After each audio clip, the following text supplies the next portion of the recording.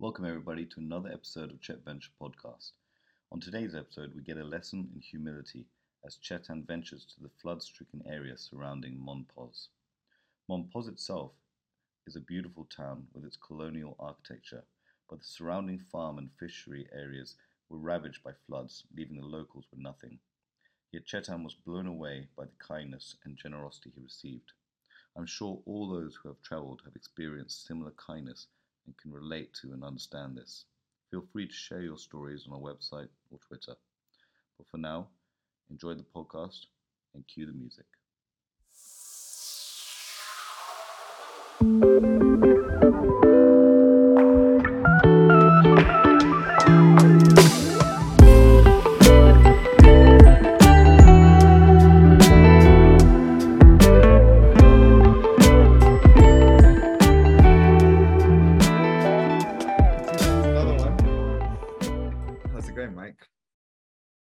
Stop grinning.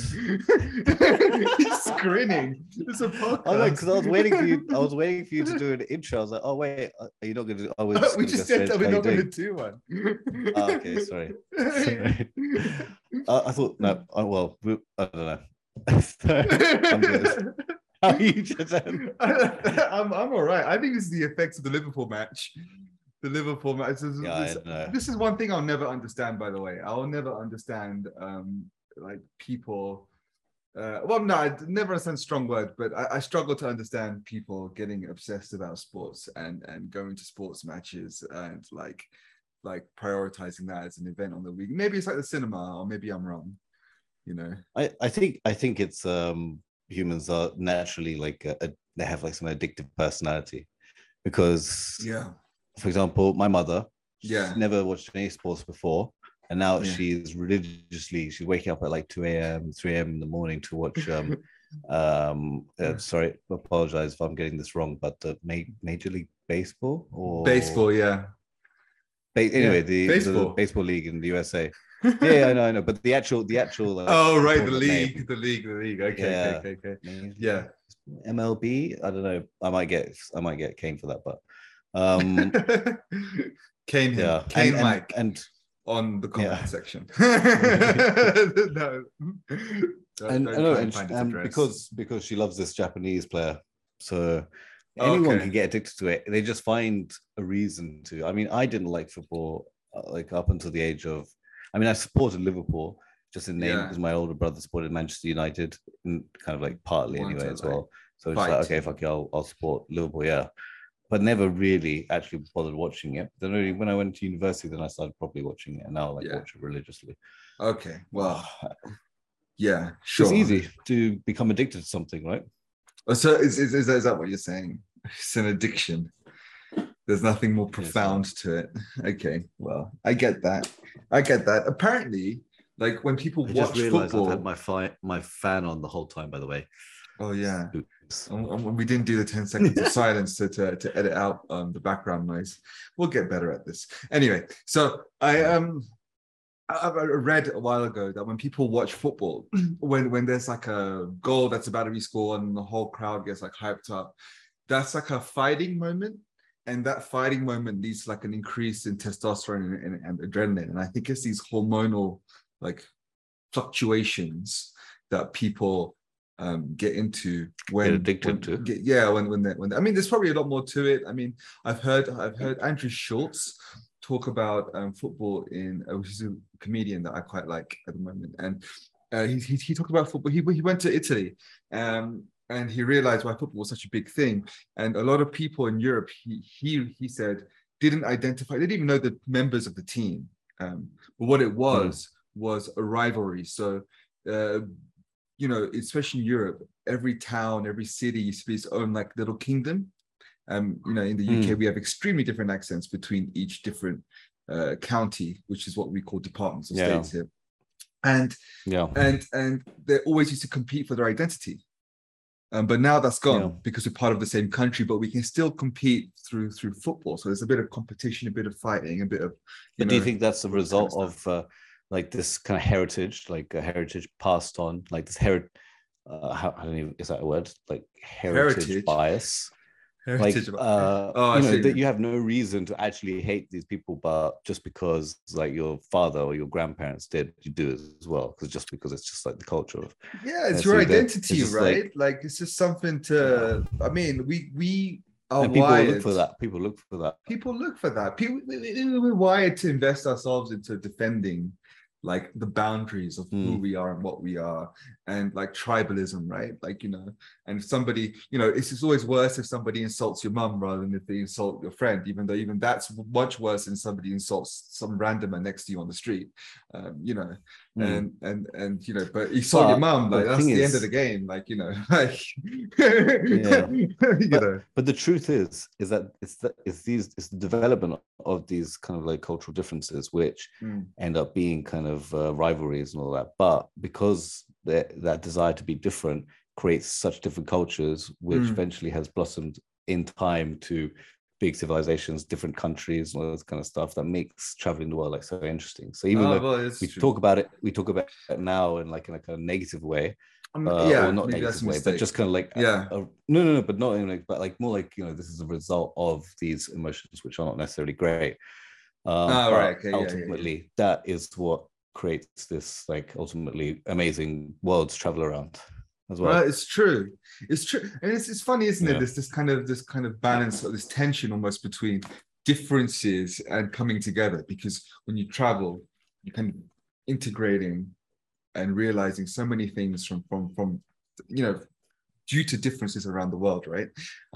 It's boring to go around the same space. You want to get out of that space, but at the same time, the more you travel, if everyone starts to do it, the more homogenized things will become.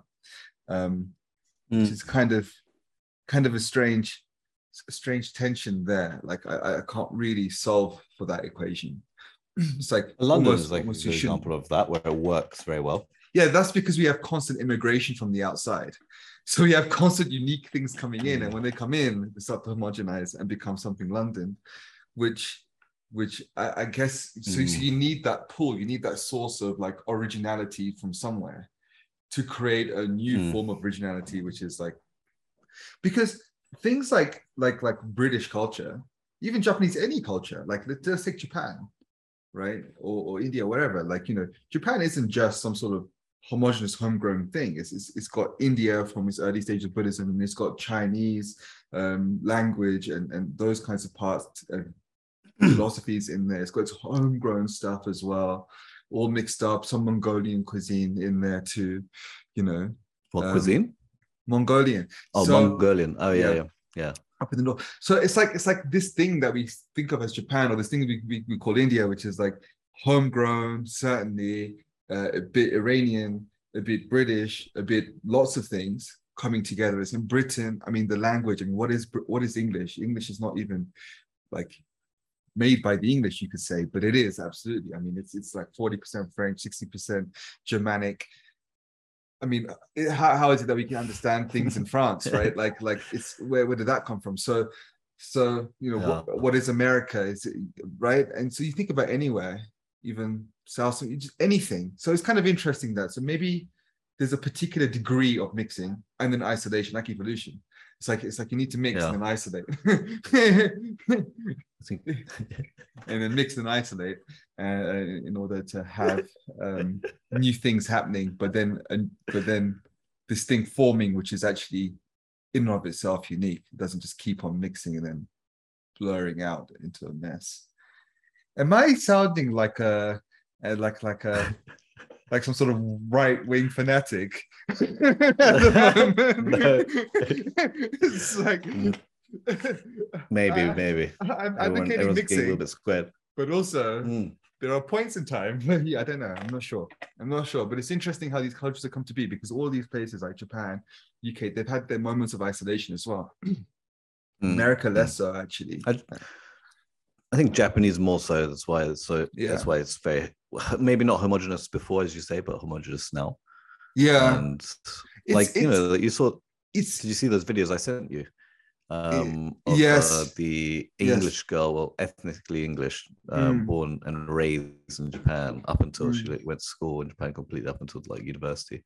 And this other girl who's ethnically, like, her both parents were African American, and she grew up in Japan as well, up until the age of like 12 or something, and so felt fully Japanese at that point. They went to the US and experienced school there as a black girl.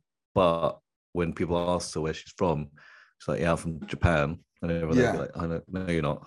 Yeah, I'm from Japan. Like, that's terrible, right? Because it's just like I mean, I guess it's also kind of expected. Like, it's in the same way as I say that I'm British, and people are like, but you're brown. But that hasn't happened to you very often, right? You're not telling me the whole story. No, I mean, even in the UK, I would say that, you know, except when for you're that at school, one time. Yeah. What one time? When you went to the pub. Oh, that okay. And they told you they don't like you guys here. They don't like people here. Me? I mean, they told me to F off and get the F out of here. Crazy. Yeah, so I wouldn't say this. I would say that's racism. Yeah. Whereas what we're talking about is people just kind of confused on the face of it, like kind of. Okay, so if I were at school or something, people wouldn't say where you're really from because it was sort of kind of obvious that we were all at school together at the age of like 7, 9, 10, growing up together. But like when you're going outside of the UK to other places, like I've had my passport like at various border crossings stared at for a long time because they're looking at me and they're looking at the passports. It says British, and they're like, is this illegal activity here? Because it's a very remote place, maybe remote border crossing. They rarely see any British people passing anyway, let alone they just from Indian heritage. Yeah. You know, that's quite funny. Well, so like an Eastern European country or something where they probably would think England white people. So I mean, I don't know why I singled out Eastern Europe. Yeah, I was gonna say. I mean, it gets kind of remote. It does get kind of remote at some points. Yeah. Pause. Just like somewhere close that maybe they expected only England people were white. So a lot of border crossings in Latin America, like but remote ones. Like, I wouldn't say landing in an airport. It was kind of like a land crossing, somewhere where people don't really typically cross that much. And probably you get a lot of people locally, like from those neighboring countries crossing, but not an international person. Not a person from outside of that group of so in general they're seeing like an international passport and just being like, what the fuck is this? What do I do with this? I mean, to the point at which like there's times that they don't even know what where I've been asked to bribe. I mean, this is another story. I don't know if we want to get into it now. Suspense. But like I've been asked to bribe people at the border, and they've looked at the money I've got and it's British pounds and they just didn't know what it was and they let me go. They're like, is it euros? No. Is it dollars? No. And it's like, it's GBP. It's kind of the most valuable currency. But they didn't know what it was. And it's like, oh, you know, just go then. Don't give me that waste of space. Deal with this. Yeah, exactly. This involves me having to go to an exchange and actually doing some work to get this money transferred to my money transferred. But do you remember sounds like too much effort. Do you remember that time in Turkey when we were crossing and we had to go to like some sort of bit behind the border, back of the office exchange? I don't even know what it was, and we had to like exchange your money. Do you remember that? I thought we'd say we would never talk about this incident ever again. That's another incident in the same period of time. No. I'm only joking. I don't remember this time when we had to go around behind the back and. So we were crossing the Turkish border from I don't know where, Bulgaria or something, and they basically needed us to pay in the local currency. We didn't have it, or in euros or something. But we only had pounds, and so. There was no exchange. Only have pounds. Very early in the morning. Yeah, I don't know why, because we were traveling through different parts of like a very clever thing. No. Before setting off on a Euro trip. The whole thing. Oh no, we just came from Greece. Yeah, I don't know how we managed. Anyway, we didn't have currency, and but we did have pounds or something, and there was no exchange office open because it was early in the morning or something, or after hours in the evening, and so the border people just opened up some sort of shop at the back, and we just passed through, and then we had to just exchange stuff. I don't remember this at all. Yeah, I was Ring no definitely feeling bells. fleeced. I was like, yeah, I was on high alert of like, how much money am I going to waste over here? It wasn't that bad. I think it was like 30% above the official exchange. Any case, Okay. Mike, I think Mm. we're here today to Well, talk about, yeah, gone. your adventure Oh yeah, this in grand adventure recently yeah, you in had you stayed with La some Colombie. farmers. Farmers. My God, Mike, this is the Um, depth of our friendship right here. You don't even listen. You don't even listen to wait, me. wait. If it wasn't farmers, it was um what? I thought like Do you rice care about banana anything that I farmers or say? rice farmers. Rice farmers in Colombia. I mean, they exist, but it's like more of a thing in like Asia. Coffee, coffee, All coffee right, so I farmers. love coffee, but this is not the story. I apologize. Okay, please tell me again. So it's kind We of will funny because you've got the pieces of the puzzle. You've got the water of the rice. You've got the plantain. You got the something farmer. was So what is flooded. what is the farmer on water called? Sorry. What is the farmer? Also, so you got the rice field idea. So that's all the water, and you got this farmer idea. Yeah. But it's neither of those. It's kind of a combination. This is where your mind is at right now. I can see what you're picking up from Farmer our conversation. on water. Yeah. What might that be? Oh, fisherman. Fisherman. There you go. So I was like, there are no farmers on water. What are you talking about? yes. Okay, yeah. Fisherman. So you stay with the fisherman. overnight. So the idea here is that my friend came over and we just went on this adventure. And there's a town called Monpos in Colombia, which is this which is the beautiful thing about this town is that it's the beautiful and shocking thing is that it hasn't had a road until like 2 years ago.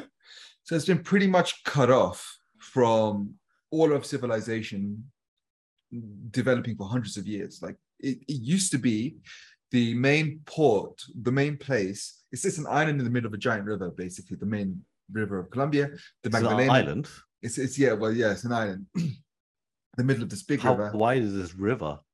Oh, it's dude, when you cross the bridge to this island now, Yeah. The expanse of water is hundreds of kilometers on either side. I mean, that's not the What? main channel of the river. The main channel of the river is still pretty wide, but it's kind of That's like flooded the and estuary, spread. right? No, That's it's good to not be the even. estuary. It's not even. What? It's not No even. way. Come It's on. immense. Hundreds of kilometers. Well, No way. I looked on the map. The lakes that it's It created. can't So, be 100. so Yeah. so the lakes that it's created. So the main channel is not obviously over 100 kilometers wide, but Yeah. the lakes that come off of it stretch Yeah. for 120 kilometers. And so you Wow. look either side, and just the whole landscape is glistening with water. It's just That sounds beautiful. It really is. But we're going to get into also, I think, why that's also a huge challenge for the local people. And I think I would like to talk to you a little bit about, kind of like do a sentiment analysis, like how they seem to be happy, but we'll get into that nexus of ideas. The thing is that this island, so it was the main place. So the British used to steal all the pirate ships used to steal all the gold that came off the Colombian coast, the Spanish gold, Colombian gold, whatever you want to. Yeah. Gold stolen by the Spanish, Colombia. then stolen again by the Oh, so like Aztec gold or something like that. Well, yeah, it's like more Colombian. Okay. The Aztecs were. I mean, in my naivety, I'm just like Aztecs means like Central South America. Yeah, exactly. Which is completely wrong, I know, but I think, a very blanket statement to make. Yeah, I think, what was it? You have the big three: the Incas, the Mayas, and the Aztecs. The Incas were definitely Peruvian, right? The Mayans were from all Central America, southern part of the US. I thought they were just different time periods. So, like Mayans were older, Aztecs were more recent. I think Aztecs are what, like Mexican? I guess. Yeah, maybe. Maybe yeah. Showing our lack of understanding here. But anyway, so so the Spanish used to extract a lot of gold from South America. Used to take them on ships to the out of the Caribbean Sea and towards Spain. But British pirate ships would then intercept them and steal everything. So I'm guessing here they came up with the idea that if we mint the coins, dude, British got gold from everyone in the world. Like it's kind of a phenomenal story in and of itself. But Portuguese, Dutch, Indian, you name it, they found a way to either trade for their gold, take their gold, or especially gold. And so where was I at in this? Oh yeah, so I think Spanish decided to mint the coins and like be like, well, even if you steal it, it has a seal of Spain on this. It's ours. But then they had to do it not on the coast because it would get stolen. So they went inland onto this island in the river.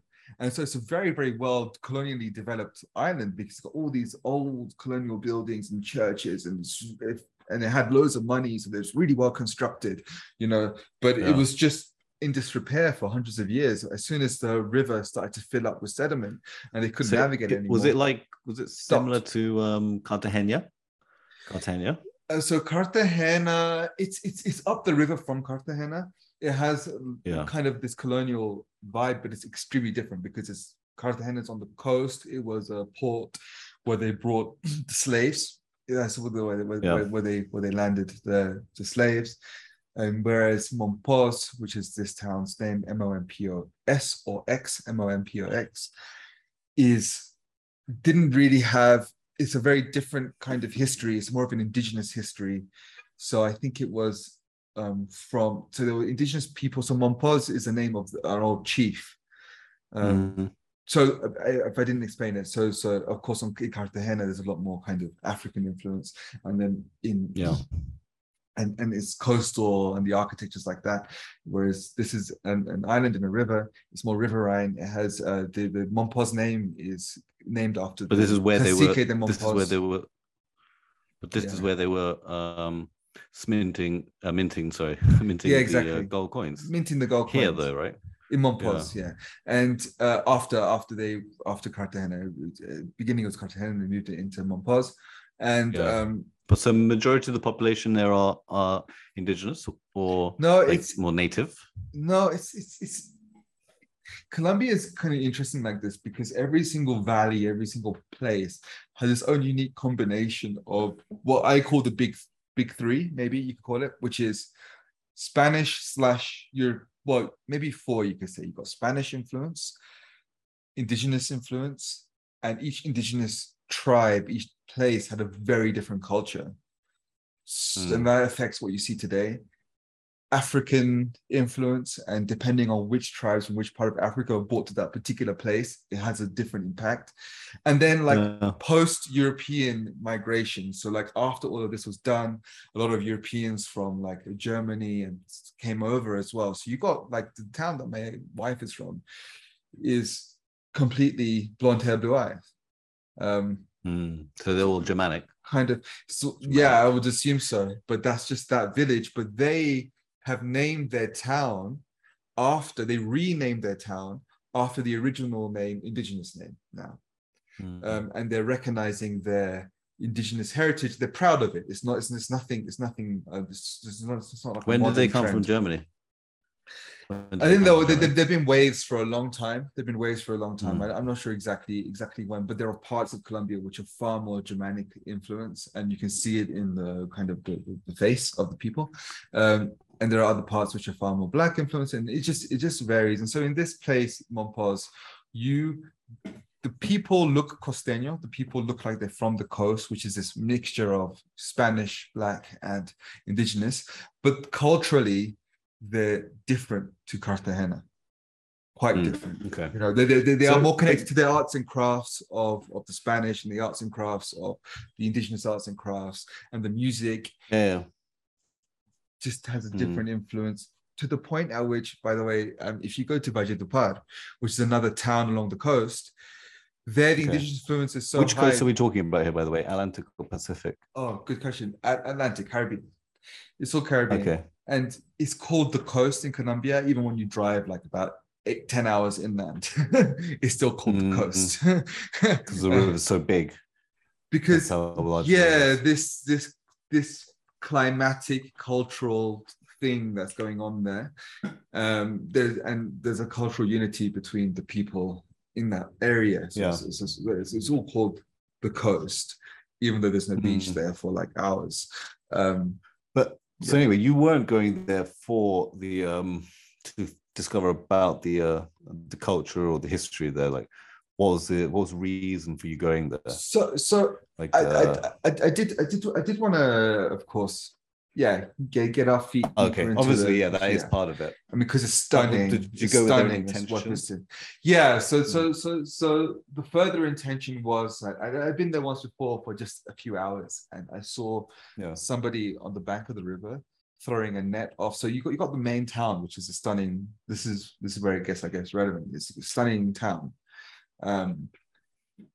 And it comes onto the buildings are on the front of the river, old buildings in the front of the river. It looks like something that I've only seen before in maybe like Varanasi in like India or somewhere like that, where you have these old buildings that come onto the bank of a river.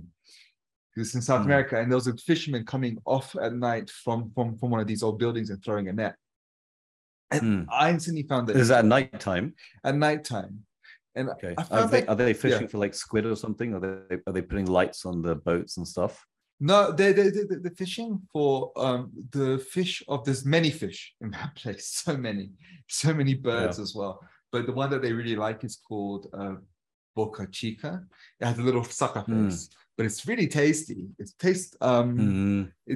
Is it like a lamprey? Like, do they attach to other animals? Like, no. It's I don't know exactly what it does, but it's a river fish. So I think what it does, it might blow out. I'm guessing here, it might blow out air and catch food onto the sediment, and then when the sediment comes up, it can catch food that it knocks out of the sediment. Yeah. Okay. So I'm thinking that's something like what it does, but it's tasty. It doesn't taste like another fish. It's a white fish. What does it taste like then? It's a good quality white fish, a little bit oily. It has a very, very pure, kind of a little bit sweet taste from the river water, and its own taste. Nice. And its own taste. Yeah, it's very good texture. It's a very good fish. It's most popular of that region, and definitely worth trying. So you're very good at explaining the flavor of the food, because I was getting salivate there. Like, oh my god, I want slight sweetness to it. Yeah. Sweet, what a fish. Sign me up. So you're just gonna come with your Japanese like knife set and just start like sushi buying. Made into sushi. No, I have to taste it first. But then you were there and so you were there, and that was last year, and I saw this, and I became kind of curious because I felt there's actually fish in this river, which is kind of unusual. There's fish in this river that people can actually eat, because normally when you bud beside towns, it's a bit toxic and it's not so good. And hey, the guy is doing this at night off the bank of what feels like a really old, I wouldn't say ancient, but as an adjective, an ancient city. Not literally an ancient city, but it felt like an ancient place. And it's like, how long have they been doing this for? Is this something deeply cultural to them? I want to know more. Before the actual city was there as well, right? Town. Yeah. Well, so the town, I think, was founded by a bishop who was running away from persecution from the Spanish.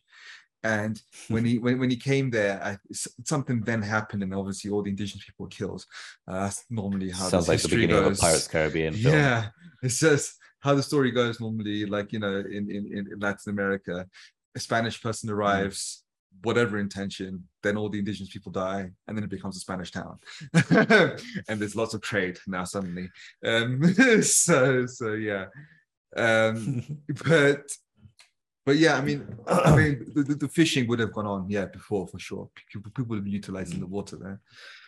So that was the idea here, and we came back and we asked so safety nets are important in Colombia. So just in case anyone's thinking about embarking on a journey like this, when you're in remote parts of Colombia, it's not simple. There are a lot of like militias around. In this part, apparently they say it's clean of militias, but in remote, generally speaking, there are militias around. You might not see it in front of your face, but if you encounter maybe all you need to encounter is one person, or enter their space or their house or something. Have you? They can kidnap you. I don't want to get too into it, but I've come close in different ways. Yeah. Don't want to get too into it because it's too scary. You don't want to bring up the memory, or it's a bit of a sensitive topic. It's a bit of a sensitive topic, and I don't want. I should stop pushing. To land. I don't want to land because like this is all about connections. I don't want to land anyone into it. I don't know who's listening. And land anyone into any trouble. Fair dues. But just that's the word of advice. So we spoke to the hotel first that we were with. My assumption was that the person in the hotel, if they are from Monpos, they may well have grown up nearby or know people, or maybe even part of a family themselves that were fishing, right? And so maybe they'll be able to tell us how to get out there and connect with a legit fisherman and trying to understand their life a bit more. So they connected us with a guy called Freddie. Now, Freddie was a character. Yeah, even his name. It already sounds like a character with a name called Freddie. Freddie. Yeah. Oh my God, my name's Freddie. Freddie the Frog. It's the river frog. Yeah. It doesn't ever sound like a name. It'll just be like with a calm, collected person. So my name's Freddie. And he had these, and he had these like dead eyes. Like I never felt like he completely understood what we were trying to do or our idea or our concept, but he was recommended by the hotel. Had these dead eyes. Yeah, you get those people with dead eyes. Like, yeah, it's kind of like poor Freddie. Just getting absolutely butchered by Chetan at the moment. He deserves it. I'll tell you why. Okay. Because Freddie. Wait, where is Freddie from? From Monpos as well. Oh, okay. So the world is full of good people and annoying people, and Freddie. We found good people in the end. But Freddie's a different kettle of fish. Freddie was like, turns out he was making up shit as he went along. Freddie was like, yeah, I could do this for you. And he did a very weird thing. We both went very weird in Colombia. He said, be at this place at 3 p.m. And it's like, Freddie, why is there a specific time to this? In Colombia, generally speaking, there's no specific, nobody's, especially on the coast where everyone's very relaxed. What do you mean? Be where at 3 p.m.? Even if that's an example. So usually like it would be like, oh yeah, around this time we'll meet outside here. Okay, so hotel. you were just purely wondering why he was being so specific. Specific, yeah, like 3 p.m. at this specific place. It's like, but why? If you got your own in boat, Japan, by the way, that's not irregular. That's just if somebody said the opposite, if somebody was like, around this time, you're like, whoa, what's going on here in Japan? I need to know at minute and the dot. Is it 58 past? Yes. Pass? if you're late, it's free. It's refundable. Okay, sorry. So you were suspicious because he gave an exact time to. He gave an exact time, and the trip itself didn't sound like that well put together. He was like, "Oh yeah, I'll drop you off on the farm with my cousin, and I'll pick you up the morning after, and I'll show you around, and you can jump in." I was like, "All right, fine, whatever, Freddie. Like, it sounds all right. It sounds like an opportunity to get out there, but come here at the specific time." So we arrived at this place at the specific time. We're British. We have enough timekeeping in us to make it place at specific times, and for that to matter. Actually, it's hilarious because the owner of the hotel was like, the last year or before the pandemic, we had like 25 Germans, and there was a time for the boat to go, and every single one of them was lining up outside of the boat place at exactly the right time. She's like, I don't know how they did it. She literally said, I don't know how any one of them wasn't sleeping. like, how did they all coordinate that? It's so amazing that is unbelievable. Yeah, it's unbelievable. It's like you listen to that and you're like, well, yeah, like Yeah, he gave that us the what it's time. supposed to be.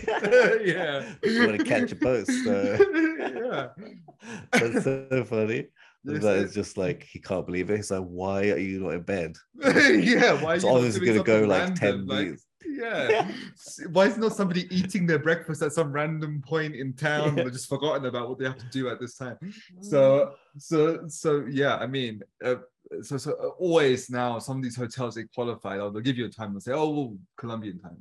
You know, just because they don't want you to like arrive on time and just stand there for half an hour, Yeah.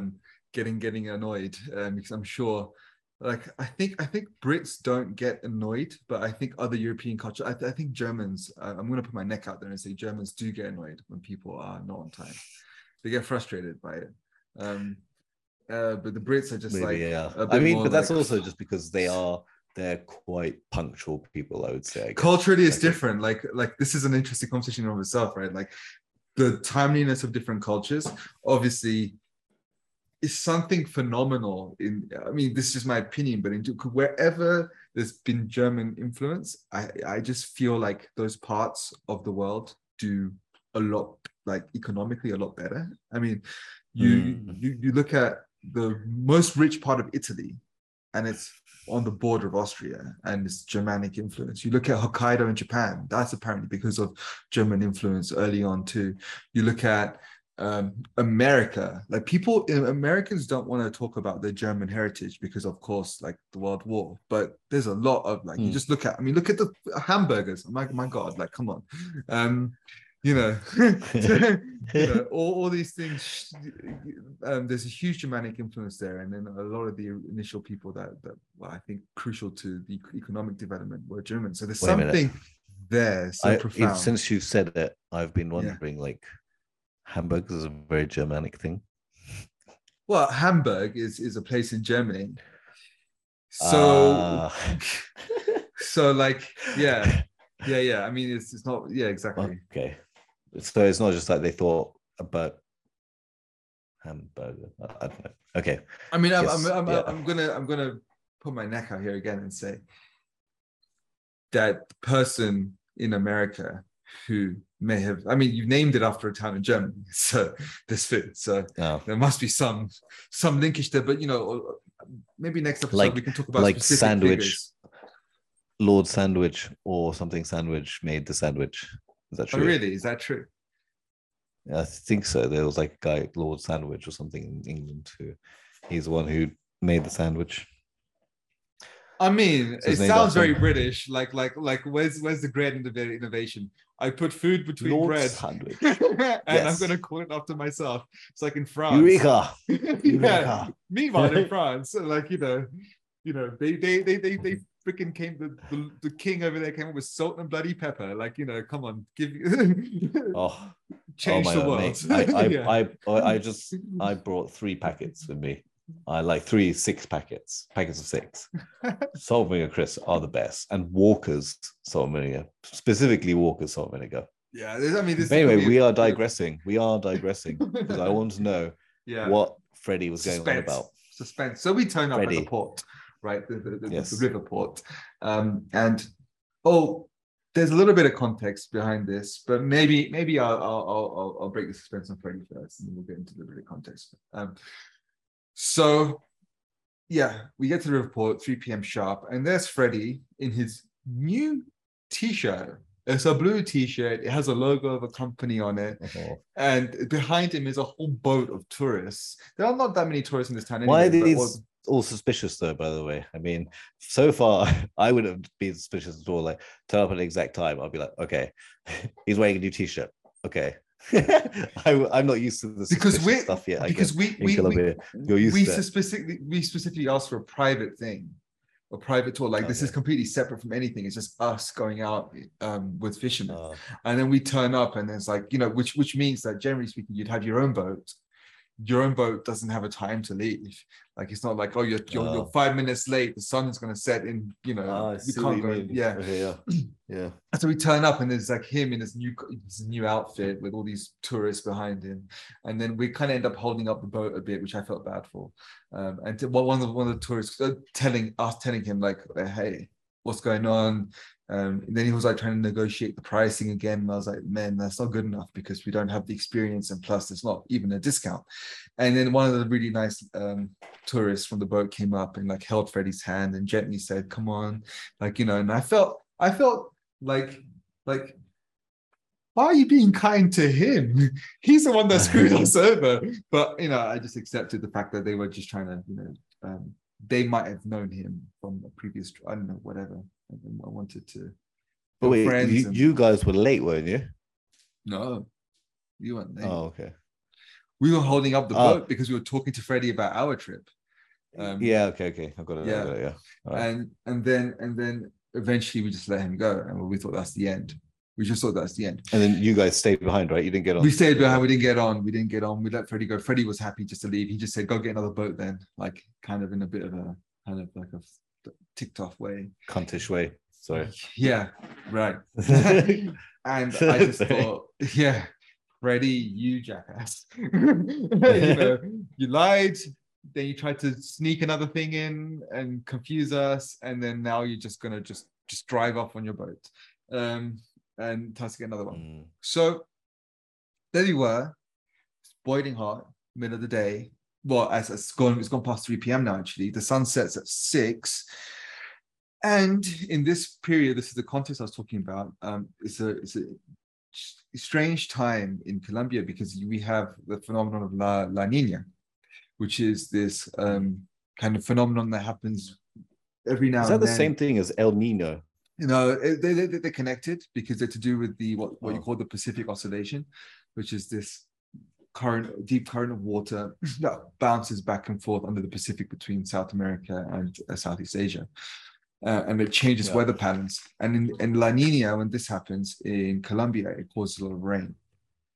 And El Nino is when it's a flood or like a period of like just depends where in the world. Depends where in the world you are. So like depends where in the world. Yeah, it's even along the South American coast, it's having different impacts. So in this part of Colombia, it causes a lot of rain, La Nina, and when we arrived on the first night in Monpos, and we're just walking around the riverfront with these amazing buildings and these old trees. They have these old huge trees growing from the river, just because they're inundated now by the river. But how big? Immense, like hundreds of years old. And in the morning, they're full of iguanas, big iguanas, like walking around the trees. Like, wow. I'm talking about iguanas. How big are the iguanas? Like a meter or something, like really big iguanas. A meter? Yeah. Big green, like creatures, very friendly, eat vegetables, very sleepy, but big, bright green. Iguanas are all vegetarian, right? I think I think so. I think so. Yeah, I think they are. Yeah. And even the one that swims, the only one that swims in bugger, I forgot the name. What's the place where Darwin came up with his theory of evolution? Galapagos, that's the one.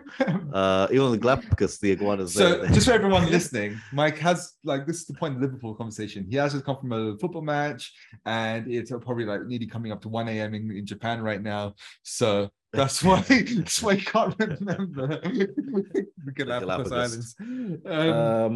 I would love to actually say that that's the reason why, but actually I do that when I'm not tired as well, just like in normal situations, just like what is that word again? Curry. It's very simple like that. No, that's not my name. So. Oh, sorry, Chetan.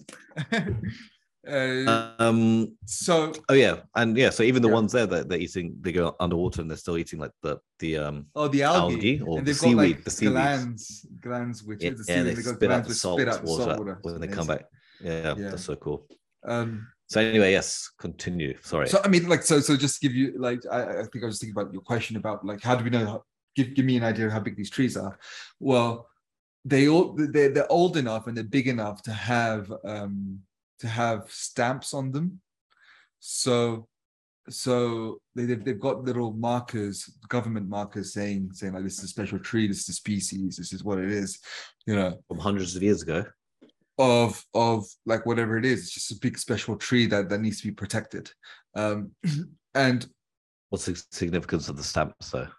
Like government, like marking the trees. Now, the current government, or like old? I mean, Like I don't know the how long they've been stamp doing was like this from for. hundreds of years ago. I mean, I don't know how long they've been doing this for, Okay. but since whenever it's become a policy to preserve, because Monpos itself is UNESCO. It's a UN preserved place. You can't just modify it. And all over Colombia, they have But we're not talking of, about like as old as the cedar forests in Lebanon, oh which no, are like probably first not. protected thousands of years ago. Yeah. I mean, probably not Okay. that old, but still, like these are significant examples of these trees. Basically, there probably aren't that many that you can go see without going deep into a jungle. This species, this old, this big, and so it deserves to be protected. We went to sleep that, so we were marveling at these trees at night. Went to bed. We could hear it was a very good building. It was an old style house. It was very. Is very it all well raining maintained. during the spirit time as well? And Is so it chucking it down. So in the evenings, it's chucking it down because it's La Nina. We woke up in the morning, man, and the trees were gone. They were flattened. There was a storm so powerful that it the took old down ones. one of the old ones had just gone, and then many of the other ones had been no. marked as well. Yeah. Oh, no. So we woke up to like people like just looking at this the roots of this tree just being ripped out of the bank, and we were surprised we didn't hear any of this, but it was very, very sad.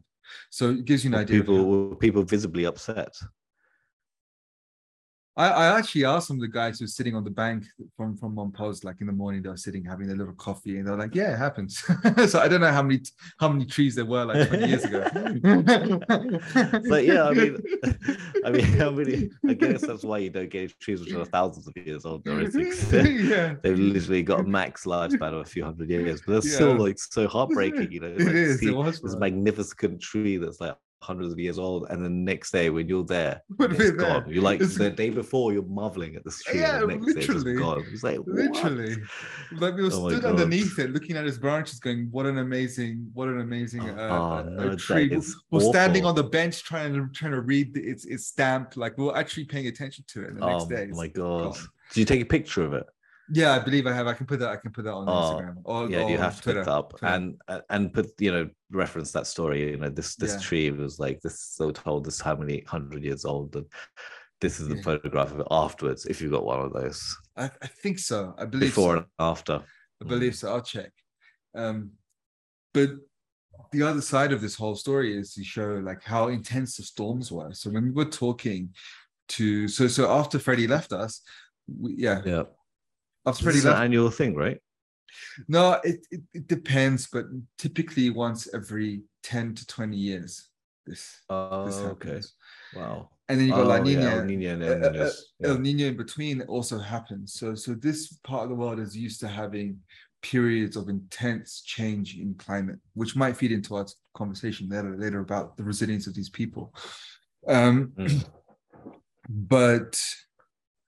yeah, and so when we were talking to these guys after Freddie had gone, all the boats had also gone from the river port at that point. There was no boats left.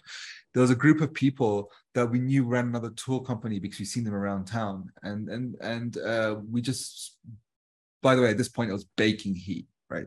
Clear blue sky, but clouds forming in the distance. And we spoke to them about this trip, and they said they can organize it. They have to make a few phone calls to their family to see if there's like accommodation with their family, to see if there's any boats available at the moment, because at that time we had two problems. All the boats had left Monpos, and on the other side where the fishermen were, they'd already started fishing for the evening, and so there may be no boats available. And the third thing was they were really, really frightened of a storm coming this evening, and we were heading out there. They said like after the storm maybe you can go.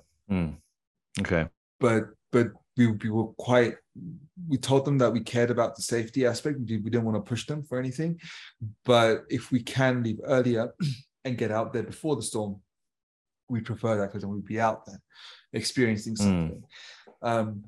And yeah, these guys are amazing. They're all on their phones, making phone calls, trying to make connections, phoning their cousins and this and that, trying to see how they can make this work. And eventually we we put something together. We managed to. The key was we need to buy a whole bunch of cigarettes for the fishermen at night so they can stay warm. And so we went into town, bought a whole bunch of cigarettes. Yeah, exactly. And obviously we paid them good money too, like actually really good money. Currency is not actually cigarettes out there. yeah, no, but it's part of it, right? It's like a bonus. It's like an actual bonus, right? Probably a more significant bonus after you pay them the actual money. The more significant bonus on top of that is cigarettes, and for the evening. And so then we end up getting this boat, a bus boat, across the river. So we drive up to some other port. There's like a local. There's like a boat that goes around the river to like pick people up locally. It's like acting like a bus basically, and people bring on their plantains, bring on their fish, bring on like little wheelbarrows and like whatever it is that they need to transport up and down the river. How big are these boats? How many people can they fit? They're called Johnsons, which I found quite funny because of the motor. It's a Johnson motor, but obviously, but it looks like a big Johnson as well. it's a pretty big Johnson, yeah. You know what it reminds me of? Have you remember the movie Austin Powers? At the end of the film, there's like the spaceship takes off, and everyone's like, "Oh my god!" Like it's like, so that looks like a big, and then someone goes cock, and then later as the army general guy goes Johnson, like, and someone else goes, what the hell? That's and then the army general goes Johnson. I was like, hey, you remember that part in the Austin Powers? I enjoyed your rendition. Yeah. Entertaining. Continue. You were in a Johnson. But we're in a big Johnson, literally. Yeah. I think it could take like maybe I don't know, like 15 people, like 30 people could get on board it, and with stuff, like with stuff. So, and it had a good motor and it could go past up and down the river. And yeah, it dropped us off basically. One could only describe it as middle of nowhere, and like in front of us there was like a plantain tree that had been flooded. All these plantain trees had been flooded. Like we were just like it's this weird patch of like algae, plantain trees all around, and nothing else. We were wondering, where do we go from here? So we asked our guide, like, hey man, like what's next? Because there's no roads, there's no rivers. There's a river in front of us, but it's a huge river. We're clearly not taking that. There's no boats around us anymore. And it's like, oh yeah, and he just pointed, and it's like basically the idea was that people will come now on boats down a farm which had been flooded. And that's when we first realized that, oh, this is all flooded land. Because Monpos is a main town, right? Like, I mean, it's built on an island and it's one thing. We hadn't seen the other parts of this area. And it's only at that point we realized that actually what we should be surrounded by is farms.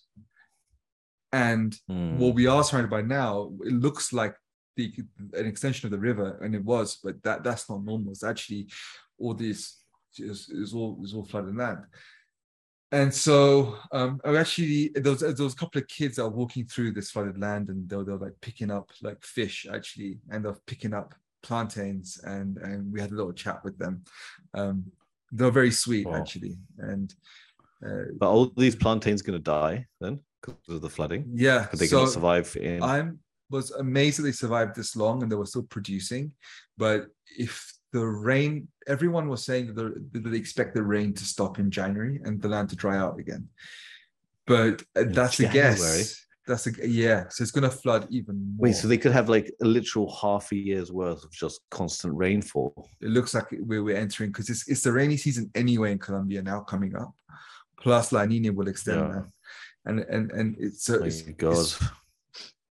so apparently 2 months ago the water level went down, and that's maybe why you still seeing the planting there, because there was a little bit of dry and they were able to survive. But like, I'm not kidding when I say that they're like mango trees, and the boat would be passing underneath the branches. So, you know, a mango tree has a trunk, and then it has branches. Yeah. So we were up the branches, so it flooded that much. There's a lot of flooding. Fuck. A lot of flooding, a lot of water. And this is again why I was annoyed at came Freddie. into this. Well, we can get to that point. But that's why I was annoyed at Freddie too, because Freddie knew about this. He was going to bring us to a similar area. What was he going to do? Just drop us off in like, like some flooded farm and just be like, hey, here you are for the evening. Because he wasn't going to stay with us. I thought he was like intending to bring you on a tour group or something. No, but that's the whole thing. So we'd have gone on a tour group and he would have just chucked us off at some point. I'm picturing that as his plan now.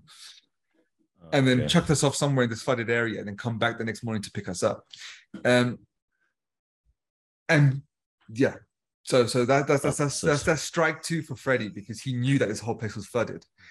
And he had were there 3 strikes? Oh, there's a third strike. No. and so in any case, our guy, just a really solid guy. He knows a lot about the nature there. He grew up there. He has cousins there, and eventually one of his friends comes down on a little wooden boat. And I think I'm about 6 foot tall. I weigh about 90 kilos, and my friend is 6'1", and yeah, I'm a bit dense. I don't know why. 90 kilos. Yeah, it's surprising because I'm actually not that. Yeah, so my friend's 6'1". He's really, really big, and he's 100 kilos. He's only 8 kilos heavier than me, and that doesn't really make sense. Anyway, so I'm just trying to paint the picture of this small boat coming, this small little wooden boat coming up with one guy on it already. Yeah. Then our guide getting on the front.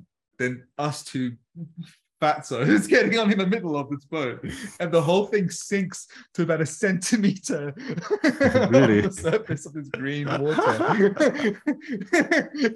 Did the lots come in? Was he scared? Was he freaking out? Or was he just like my friend, who's like a sailor? I think if you're a sailor, you're much more attuned to what could happen than like me. I'm like a naive kid, and I'm just like enjoying myself still. Like, this water's just close. But he's like seeing like the boat tilt every single time I make a movement and take a photo. But he was not comfortable with that. He sat actually in like, so we had these tiny little seats like made out of wood, but then he actually sat on the base of the boat where the water, where it was kind of a bit wet anyway, just to lower the center of gravity, which I think was a very wise thing to do. But because otherwise he might have just fallen straight out of it as it tilted. But yeah, we and the idea was that we find a second boat. So we're we find a second boat. Actually, I think there was a kid on this boat too, and he just poking my friend in the back this whole way. And that is great. That's so amazing. It's like this like annoying kid just like behind you, just constantly poking you back for like what reason, no one knows, but just comedic effect. It's like a scene out of a movie, a comedy movie. You know, you're really pissed off already, really grumpy and shit. Just like you get in the back of a boat and there's a little kid behind you, just like bam, bam, bam. Yeah, exactly. And it's exactly like that. And so we're floating down, and I don't even know what's exactly going on here, right? So I think we're going to the lake at this point. So I'm just wondering, like, are we going to get a second boat? Some point they say, yeah, we should get a second boat, and we end up passing through this electric wires. Luckily, the electricity went down the day before because of the storm. The electric wires were not on because these are all farms. They're all feds. The cows are supposed to be there. The cows are now in somebody else's farm up the mountain, up the hills. Did the cows escape? They actually have to move the cows. They have to actually move the cows to somebody else's farm on higher land, far away, and then they milk them. They're okay. So the cows are okay, and then what apparently is the system is that they milk the cows on those farms, and the milk pays for the rent of the cows on that farm. So when everything dries up, they can come back. But again, they're not making income from these cows at the moment, which is so they take all the milk. They don't even. They don't like. I think just a portion of it. If there's a difference, I mean, I think the rent is £5 a day per cow. I don't know how much milk a cow produces, but that's one way to do the maths. I get the feeling that in Colombia, they're making a huge loss basically on these cows at the moment, Okay. and also their land is completely flooded. It's not productive, so they're having a tough time. And on top of which, so we're passing these gates. We're actually opening farm gates, like you would go on a hike, and closing farm gates behind us, but floating on a boat Whilst now. you're on a boat. Yeah, everything's green around us. Birds everywhere, crazy. Fishing nets now running inside farms and pulling up fishing nets and all these fish inside them. So that's kind of. I guess fish farmers could start fishing as well. So one advantage is that they can start fishing like on their farms, but the other disadvantage is, of course, that now the fish are spread in a much wider area. So it's actually harder for them to fish, good fish. So again, something that makes it very tough. And these houses, they clearly were built for some form of flooding because they were built on these huge concrete slabs. But the best houses were even like 1 or 2 centimeters now away from flooding. Oh, really? And the less good houses, you could see them. They already had tables stacked inside, like platforms. People were living on the platforms now inside their house, because every single time the water increased, they had to add more platforms. And eventually, I asked them, "What are you going to do when that just can't do that anymore?" They said, "We just have to leave, go back to Monpos, the town, go with a cousin, something." Very, very matter of fact, very kind of without any kind of sense of. Is it something they've experienced before? I think whenever I spoke to people that were living in Monpos about their cousins and their family in this part, we spoke to these people directly too, as well, in their houses, but it's a different kind of insight. So when we talk to the family members in Monpos, they just said, yeah, they're very resilient people. They're very resilient. They're used to, nature giving them an extremely hard time, basically, and it doesn't get them down. Even though they did say there's a lot of suffering. For example, dengue has exploded in that region now, and children have dengue. There's a lot of suffering because of the flooding. Because of just the sheer tons and tons of water, and in the farms, it's stagnant water too, right? So it's not even. With like pigs swimming around. It's actually, it's kind of, that was kind of cute moment. It's just seeing this pig just fishing, swimming around. Fishing? Because it's munching on like roots, munching on like fish that it can catch. Yes. Anything. It's like going around now, like this pig's like floating around the water everywhere as we're going on these boats. I think from the pig's perspective, it's a happy, crazy world. But from obviously the people's perspective, it's a disaster. And they would say they're suffering a lot, but they are resilient. When you talk to them, when they'll call out, like, hey, how are you doing? Because they're all know each other from the houses. They'll go, yeah, I'm fine, thanks to God. And like you look at their circumstance, you're just thinking, in Britain, if you ask me how I'm doing on a normal day, I'd say not bad. There ain't no positivity in me on a normal day. And they're saying like, we're doing great. And you could hear it, that it wasn't just a phrase or thing. It was actually like, yeah, I'm fine. It's amazing. Thanks to God. How? So, I mean, that like brings up like so many like questions in my head. It's like, is a fact that they're used to that kind of suffering that allows them to be so resilient and therefore have a better, and I don't know whether they have a better outlook, or it's just that they don't react to these things that happen to them, these sort of terrible circumstances, but they're just so resilient that they're just taking on the chin. They just see it as just normal life, and they get on with it. It's like with a smile on their face. I don't know. Yeah, with a smile, because I think one way to what it isn't is that they're apathetic. So one way one could interpret this is like there's a lot of stuff happening to them, and they just stopped caring, which is not true. They are working on improving their lives constantly. And I think that's what it So is. it's In not- order to it's not stay apathy, then. positive, there's not apathy, but in order to stay positive, you can't dwell on the things you can't control. And they're in an environment which constantly every 5 years they can't control. This is just my interpretation. And this is the culture that's come from it. It seems maybe relaxed to us. And they are very relaxed people. That's why it was really weird that Freddie was like 3 p.m. But at the same time, they have a sense of resilience. I think that's the word that is unfathomable to us, because if we don't get something on time, we're so comfortable that it actually bothers us and ruins 5 minutes of our lives, maybe longer if you're a different kind of person. Well, I guess that's because for us, everything in our environment basically runs on against the clock, right? Time. That's why time is so important. Yeah. Whereas these guys, how they measure time probably is just because they're so in tune with the environment. And that's also a reason why they're so used to, they're probably so resilient as well, because they're so, it's part of the negative, it's part of the positive. They're so in tune with the environment that when this shit happens, they're used to it. They know it's coming. They're used to it when they know when to take advantage of the right circumstances as well, because they're so in tune with it. So it's like, like give and take kind of like attitude, I guess. So, it's like, yeah, this shit happens, but we know when to make it great as well.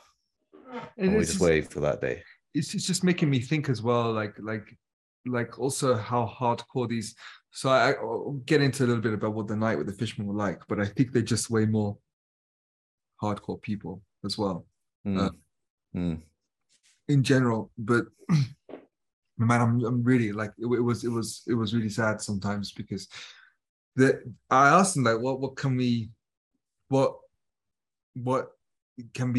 so like, for example, there was one house that was wooden. It wasn't the concrete house I was talking about, and they had chickens that were like basically now in the roof there, and they only had the roof left, and next step was that they were going to be kicked out. But it was also really bad circumstance generally, because you had wood, it was rotting, you only had the roof left, surrounded by stagnant water. Some other places didn't have stagnant water, they were luckier, so they actually had fresh fish flowing through, but this place was like completely black, the water around it. Oh my god. And lots of mosquitoes then. And that's why dengue fever was. Tons and tons like of mosquitoes, and didn't see that they need a lady, these fishermen, but they didn't. They asked her how she's doing, and she was like, "Yeah, great, thanks to God." And really, she's going great, thanks to God. God. And wow. I couldn't help but to ask, like, I knew it's kind of like a $few question, because I'm not going to be able to solve this. But one can't help but to ask, what can anyone do to help? And they found those questions weird. And even when in the morning, when we were having coffee with one of the fishermen's cousins, and I was asking them about, like, what are you going to do? Like, what's next for you? They didn't really get my question. And it was just because I think it was just so matter of fact for them that, this is happening. What? Yeah, we're fishing now. We grow the plantain, and that's just what's happening.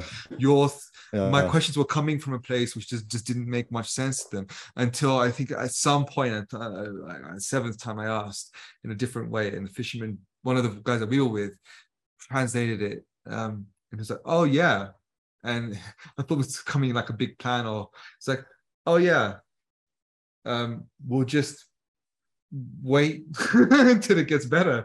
It's like, okay, or we'll just go to my cousin's house, or like, it's like, oh wow, okay. There's such an amazing like perspective, dude. They were smiling to have.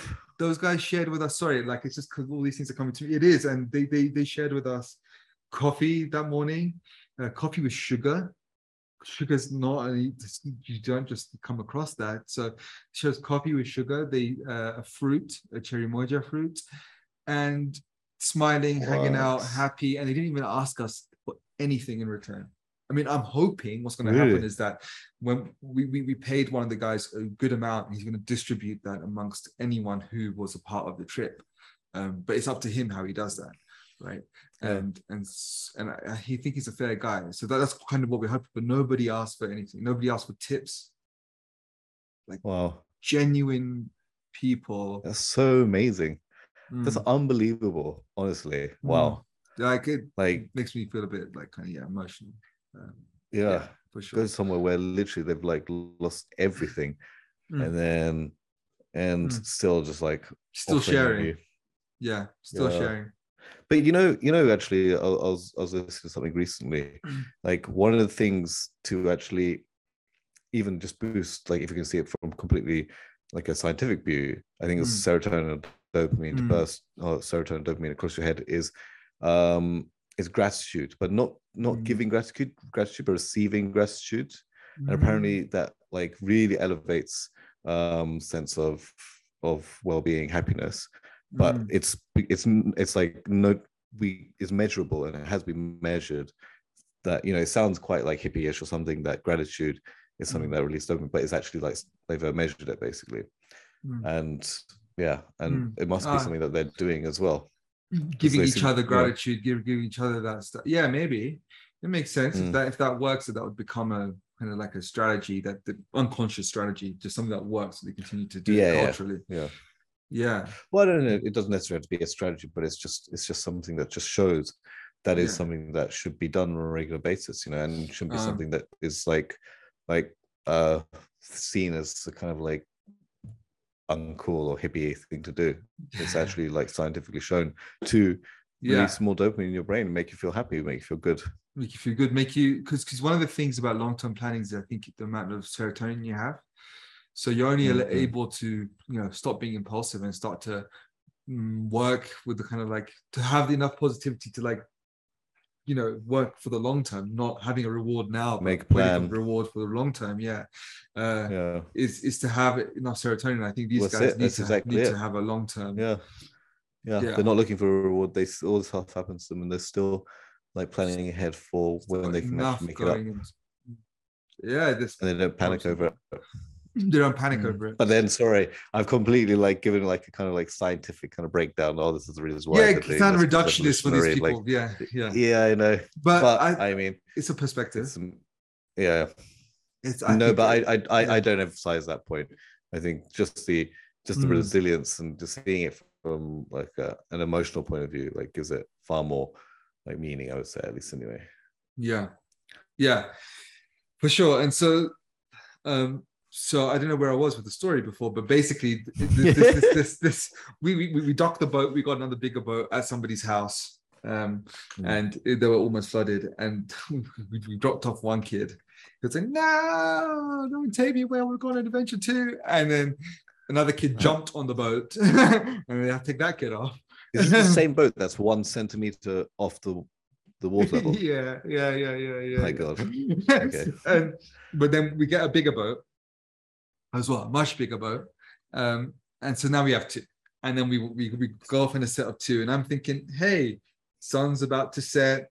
We're off. We're going to finally make it to the lake, because we're trying to go to these big, what they call cienagas, these big, wide lakes. And I said there's a whole landscape of these lakes. We're trying to get into that kind of space and live like a fisherman. And I was like, okay, so let's get out there. And it's like, oh no, we went to somebody else's house.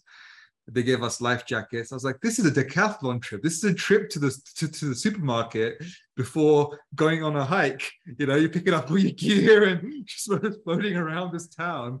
They're like, oh, this lady just turns up. She gives you the life jackets. I'm like, okay, cool. That's good. And it's like, all right, we're now we're going to the lake. There's storm clouds. I was like, hey guys, what are those things? They're like, oh yeah, those are storm clouds. It'll be later, don't worry about it. I was like, do you have a plan B? It's like, yeah. We'll just be on somebody's farm and we'll just get out. Because so what's plan A? It's like sleep in the canoes, like fishermen. I was like, oh shit. So we're gonna spend all night in these canoes. It's okay. Wow. That's but these are bigger ones at least, right? Oh, my friend's still on the small one. I just got out of it though. Oh my God. Yeah. I would be terrified. I move around in my sleep. If I was in like the one that's 1 centimeter off the surface of the water level, I would. That's exactly why I put on my day. life jacket. My mate was like, "We don't need these life jackets." Of course, okay. we don't need these life jackets. We can swim. And I was like, yeah, but if I roll out at night, I want to float. Yeah. So the caiman can get me afterwards. Hey, yeah, exactly. And well, that was interesting, that part too. So there's a bit of a story that involves caiman. But so this realization dawns. There's a storm coming on. We can feel. Wait, there's a storm coming, and you're sleeping in the canoes. This is what I'm trying to say to the guy. What's the plan B? What's the plan B? He's like, oh, we'll sleep on somebody's farm. But we didn't know at that point if the storm was where that storm's going. Yeah. Anyway, we do another stop. And it's dark now. Because I mean, remember, Freddie dumped us at 3:30. And since then we've planned a trip and the sun sets at 6. And we've done all this stuff. And now the sunset is dark and we end up docking again, getting off, and now there's a shop and a road. I'm like, oh wow, this is cool. I kind of want to just stay here right now. I like the road. The road is flat and hard. Flat, hard, dry. And we go to the shop. It's dark. They got no electricity. That's why we didn't get burned by the cables that are all around the flooded part. And we're like, okay, food, cheese, bread. I got nothing. Just got crisps and some biscuits. All right, we'll get crisps and biscuits. And then we saw this guy going down with this long cigar. And we're like, what's that? And he's like, that's a fisherman's cigar. So, okay, if that's a fisherman's cigar, we've got to have a fisherman's cigar as well. And so we buy some. It's actually just a leaf of tobacco that's been rolled. So it's not like a proper cigar, and it costs like 5 there's cents. Nothing inside. It's something inside. I mean, it's just tobacco. It's just pure tobacco, but it tastes really good, man. It tasted. My friend who's into cigars, actually said it even though like the way it when you suck on it, it doesn't like I don't know what the terminology is for cigars, but it doesn't suck like a normal cigar. When you draw on it, it doesn't draw like a normal cigar. Draw. Yeah, but no, I think that's for something else. Toke. I think that's it's just a verb. Kind of... It's just a verb. Yeah, okay. But he said it tasted as good as a high quality cigar in the UK, and we bought a few. They're 5 cents each.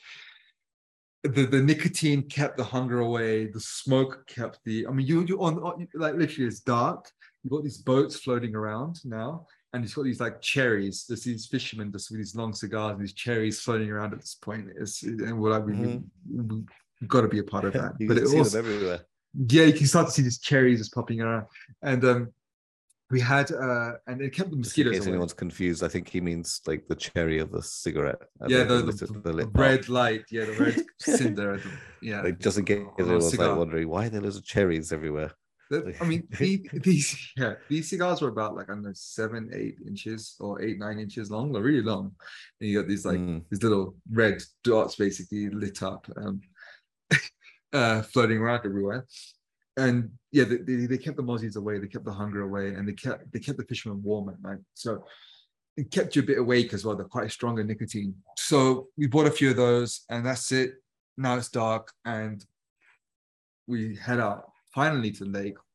And when we get there, it's phenomenal. It's this huge, wide. You have all this kind of like reedy stuff, this marshy stuff, and then you break out of that, and you're in this wide open expanse of water, and there's 5 of these lakes around as well. So you see a little bit of land. These lakes are permanent lakes as well, right? These are new bodies of water. Okay. They're bigger than they should be now, of course, because everything is getting kind of flooded.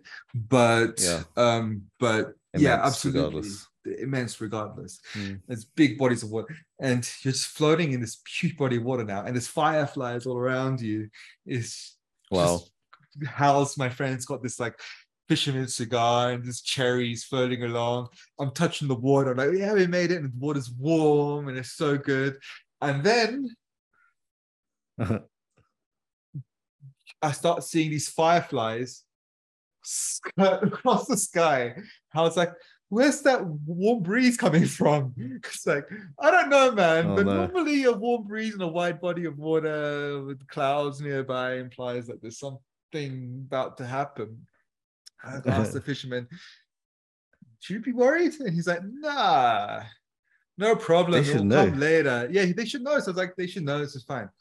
How's a sailor guy? He spent the whole 3 days just staring up at the sky, constantly predicting when a storm's going to hit. And at some point, he goes, 2 minutes, and he just puts on his rain cover. And I'm just like, I don't know what that means, because this is like sailor talk. And Was 2 he minutes right? just means, yeah, in no time later, boom.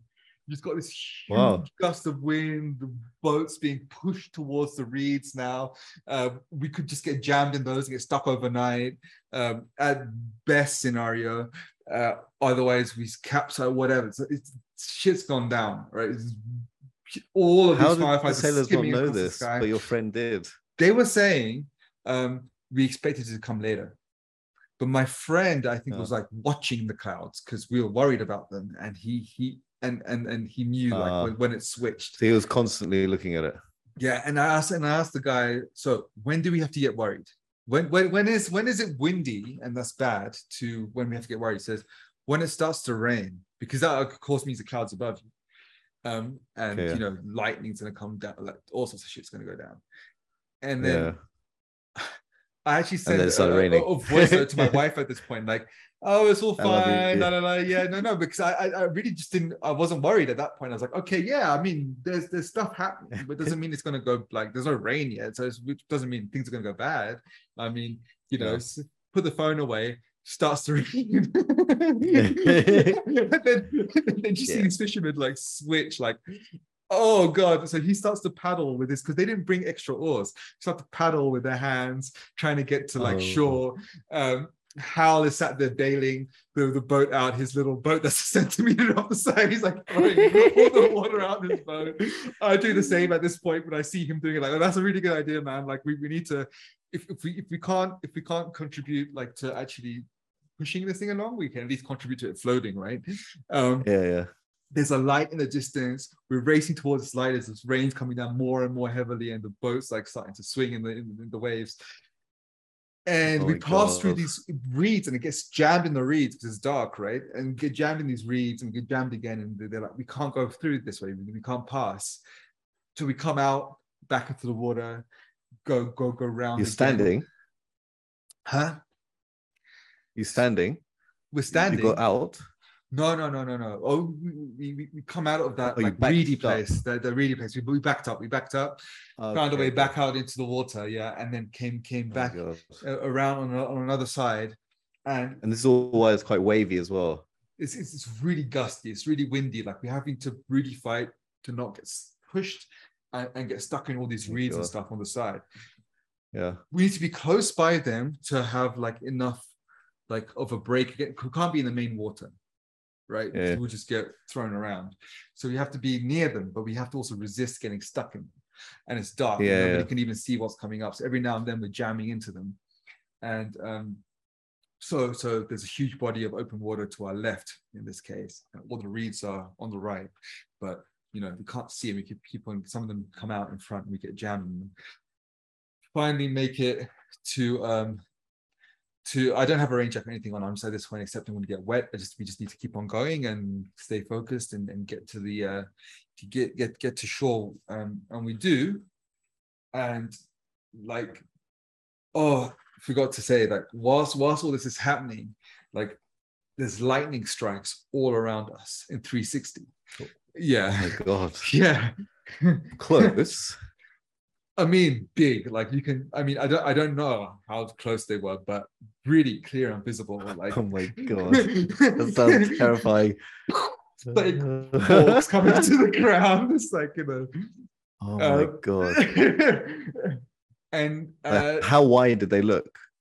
A meter across? I have no idea how to predict them, but they were sizable things in your view that lit up the whole lake. So I could finally see my fisherman guide every now and then. I was like, oh, there's your face. so much light. And it was happening all around the 360. And even Hal at this point was confused because he was like, when you're going sailing, it's normally coming from one direction. And it's like, here it's come from every direction. I can't even tell which way, like which storm's going to come at us next. But we do make it to shore. We do find a farm actually, and we do manage to dry off. Hal and I brought a couple of bottles of wine. I don't know why we thought that was a good idea, but it was a great timing to whip them out. So we're like drinking wine. With so you just stayed at a farmer's place? Yeah, just initially the dogs were going crazy. Yeah, I think this was a farm of one of they're all friends. Yeah. The farmer wasn't there. He was in Monpos, and we just crashed out there full of mosquitoes, tons. Because whenever it was raining, they all kind of took shelter as well underneath the dry parts. Oh no! Yeah, so you were sleeping with loads of mosquitoes around you. Like, yeah, but we didn't have a tent or anything. We're just like lying on the floor with all these. I just put my waterproof over my face and just tried to pass the night with all this like thunder and lightning, which went on for hours, and it kept on going on until about 6 a.m. Different bar. My God! Wow. These fishermen were like, "Did you have scabies at this point as well?" You're gonna, yeah, I did. It was itchy. From another trip, I contracted scabies. Sorry, I really have to just imagine like the struggle you were going through at this point in time. Like, because my skin was also hot and wet, and covered in plastic and in mosquitoes, and at that point it was quite bad for scabies, so, and wet, I guess, and wet and just like really humid. Itchy freaking skin. Yeah, exactly. Because the thing was maybe lightning and rain outside. Maybe if I was just indoor place, and because the rain cools things down, right? The lake water was so warm initially, but the lake cools things down. But the rain. But the thing is, when you're wrapping yourself up to prevent the mosquitoes from getting you, and you got the humidity, it was bad. I struggled to sleep. But what it meant is at 2 a.m. we went on a night walk because nobody could sleep apart from my friend Hal. He was sleeping like a freaking horse. Like all the fishermen were like, "Where does he come from? Why is he able to do this?" He was snoring. Really? Yeah, he missed everything. He woke up in the morning like, "Guys, there weren't many mosquitoes at night. That was really good." It's like, "Are you kidding me?" So he was the least popular person the next day. They loved him. He's a really lovely guy. But they found him funny, like or fascinating imagine. Rather. Just like how? We wish we could do that. I'm just storing through all of this and waking up and nothing happened. And also predicting the storm and exactly. They're like, you should join our tribe. You should join join our village. So we did a little night walk. I think he'd be an honorary member for sure. So we did a little night walk instead, and there was like these little cute yellow birds perched in the tree, just chilling out, sleeping. There was an iguana, big iguana too, like in one of the trees. I can see why they eat iguanas there because it'd be so easy just to pick it off the tree and have dinner. Really? They eat iguanas there? Yeah. And they can just catch them, just pick them up. I mean, it just seems so easy because I was just standing underneath it with a light. I was just thinking if this was a gun or like an arrow or something, that's it.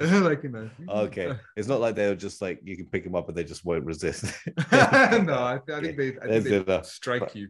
Yeah, exactly. Okay. Very chilled out creatures. And then we stepped over the barbed wire fence and we had a look at the lake. And first of all, behind me, there's a little, I don't even know what you'd call it. It's like more flooded farms, but a part of it was just coming out underneath and around some trees, like a big puddle, basically. But the puddle is connected to more water further down. And in there, we shone the light, and you can see little baby caiman, like maybe 2-3 inches long, floating around, swimming. Cool. Yeah. And then we're like, "Oh, there's was the mother caiman?" So must be a mother one, right? We shone the light some more to look to see if we saw other caiman. And the thing is, with caiman, you know that they're there because of the reflection of their eye, and you know how big they are because of the size of their eye. So the size of their eye is proportional to their body, and there were some big eyes. So the guy was like, "These are some 4-meter caiman out there." floating around on the edge. 4 meter. Yeah, big ones, and you could just see them like moving, see the eyeball moving in the dark, when you shine the light across the lake, because he didn't like it, obviously us shining a light into his eye. Yeah. But usually, like next to when you see like baby ones, there's a mother one nearby as well, right? I think the eggs, I don't know exactly the life cycle, but yeah, I think the eggs they because often you see like these pictures of crocodiles. I would assume that caiman probably have some similar kind of like thing, actually, but, they're like on the back of the mother crocodiles and stuff. Or the mother crocodile will like collect them into her mouth and then transport them to another place, which is like safer or something, or got more food or something. Yeah. Oh my god, I remember watching that as like in an animal documentary when I was young. They're digging them up in Attenborough. But I haven't seen that in a recent documentary for a long time. Actually. No. Yeah, it made me think of it. So, well, there's crocodiles or alligators. I don't know, because so caiman, I believe, are related to crocodiles. So they're their own little group, but they're related more close to crocodiles than they are to alligators. But alligators, crocodiles, and caiman are all part of the same. Not sure exactly, but they group together somehow. They just different genuses maybe. So yeah, we passed the night. The morning came and we were out by 5 a.m. first sunlight, because nobody was sleeping, and got on the water. There was another storm starting, so we ended up docking off at one of his cousin's houses, having that conversation and having that coffee whilst it continued to rain. Our guide was hungry at this point, and he really wanted a specific fish, like called a yellow mohara. And he went off on his boat whilst it was raining, just trying to look for this fish, trying to put out some nets and catch something. Not successful, obviously. It's only like 30 minutes. Really? Yeah. But it's kind of interesting because these people like, we can't be bothered sometimes to walk down to the supermarket to get something. This guy is like, I fancy eating this. Let me try to catch it in a storm in the middle of the night. Let's just go for it. My God. So that's what it's come to. Yeah, it's much more hardcore people than we are. Easy peasy, yeah, like mentally, physically, yeah. So yeah, I mean, so that's how we passed the night. So I have to go back at some point, I think maybe in January, and try and pass the night in the canoe in that same area. Now that we have the contacts and we have friends and stuff, friendships made, I think it'll be an even better experience, and maybe come with something that I don't know. Yeah, I think coming and visiting and providing some economic value for their work is the most I can possibly do. Anyway, so yeah, I mean, and genuine venture tourism to experience this. Yeah, you need to go on a Chet venture to make something like that happen. But you know what? I was thinking, like, we should definitely do something seminal. We should do like a big Chet venture adventure ourselves, something that nobody else has done before, or in a way that nobody's done before. I don't know what's going to be, but I certainly think we should start brainstorming about it on this podcast. Yeah, I mean, I guess a lot of people probably wouldn't go for staying in a farm in the middle of a storm in a place with loads of mosquitoes everywhere. That might be a hard one to sell. Would you? Huh? Would you? I would do that. That sounds awesome. Yeah. Yeah. The whole experience sounds awesome. Yeah. I'm talking about our. Yeah. But exactly. It's not something that is easy to sell still, because that's quite an extreme experience. But the thing is, we say this about our society, like like people can't bother to go to the supermarket, and these guys are doing this. But I think humans in general, regardless of where you're from, are quite resilient creatures anyway.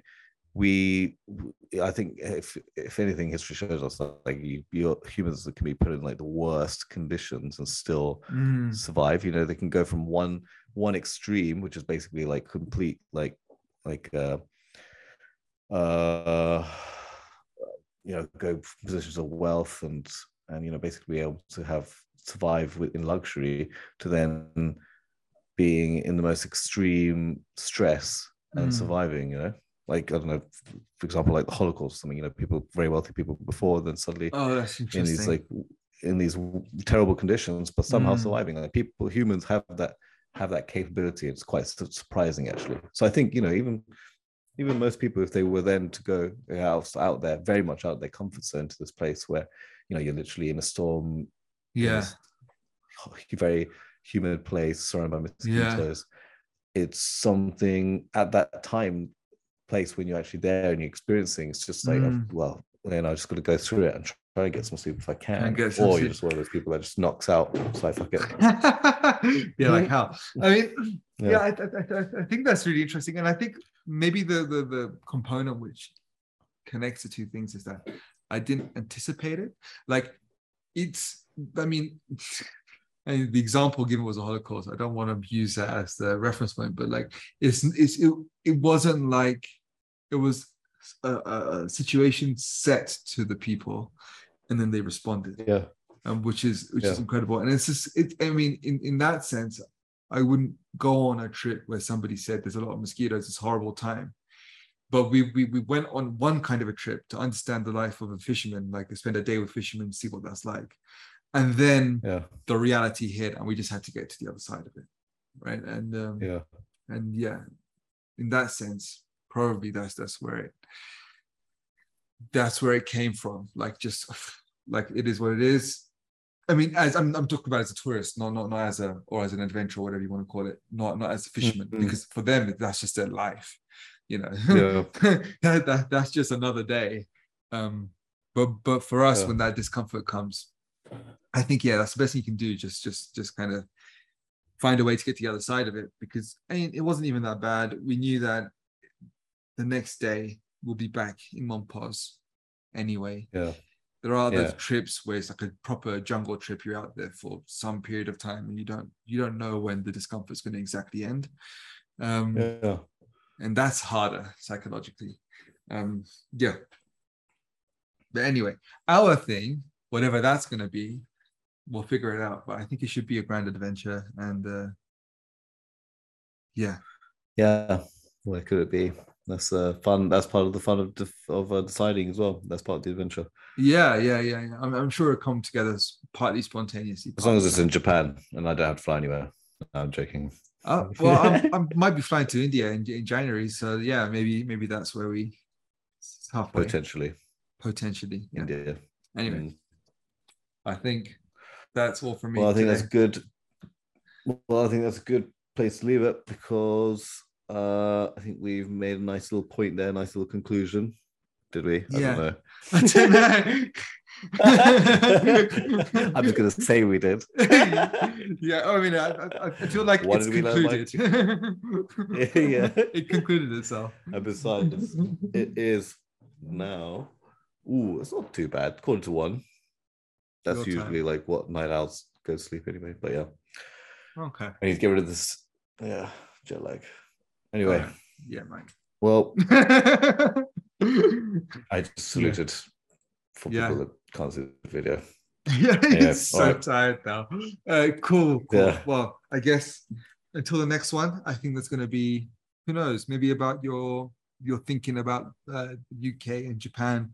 You just came back from there, so we'll maybe riff on that. Try and get some perspective over those two countries. Very cool. Or maybe I'm going to the same festival that you attended.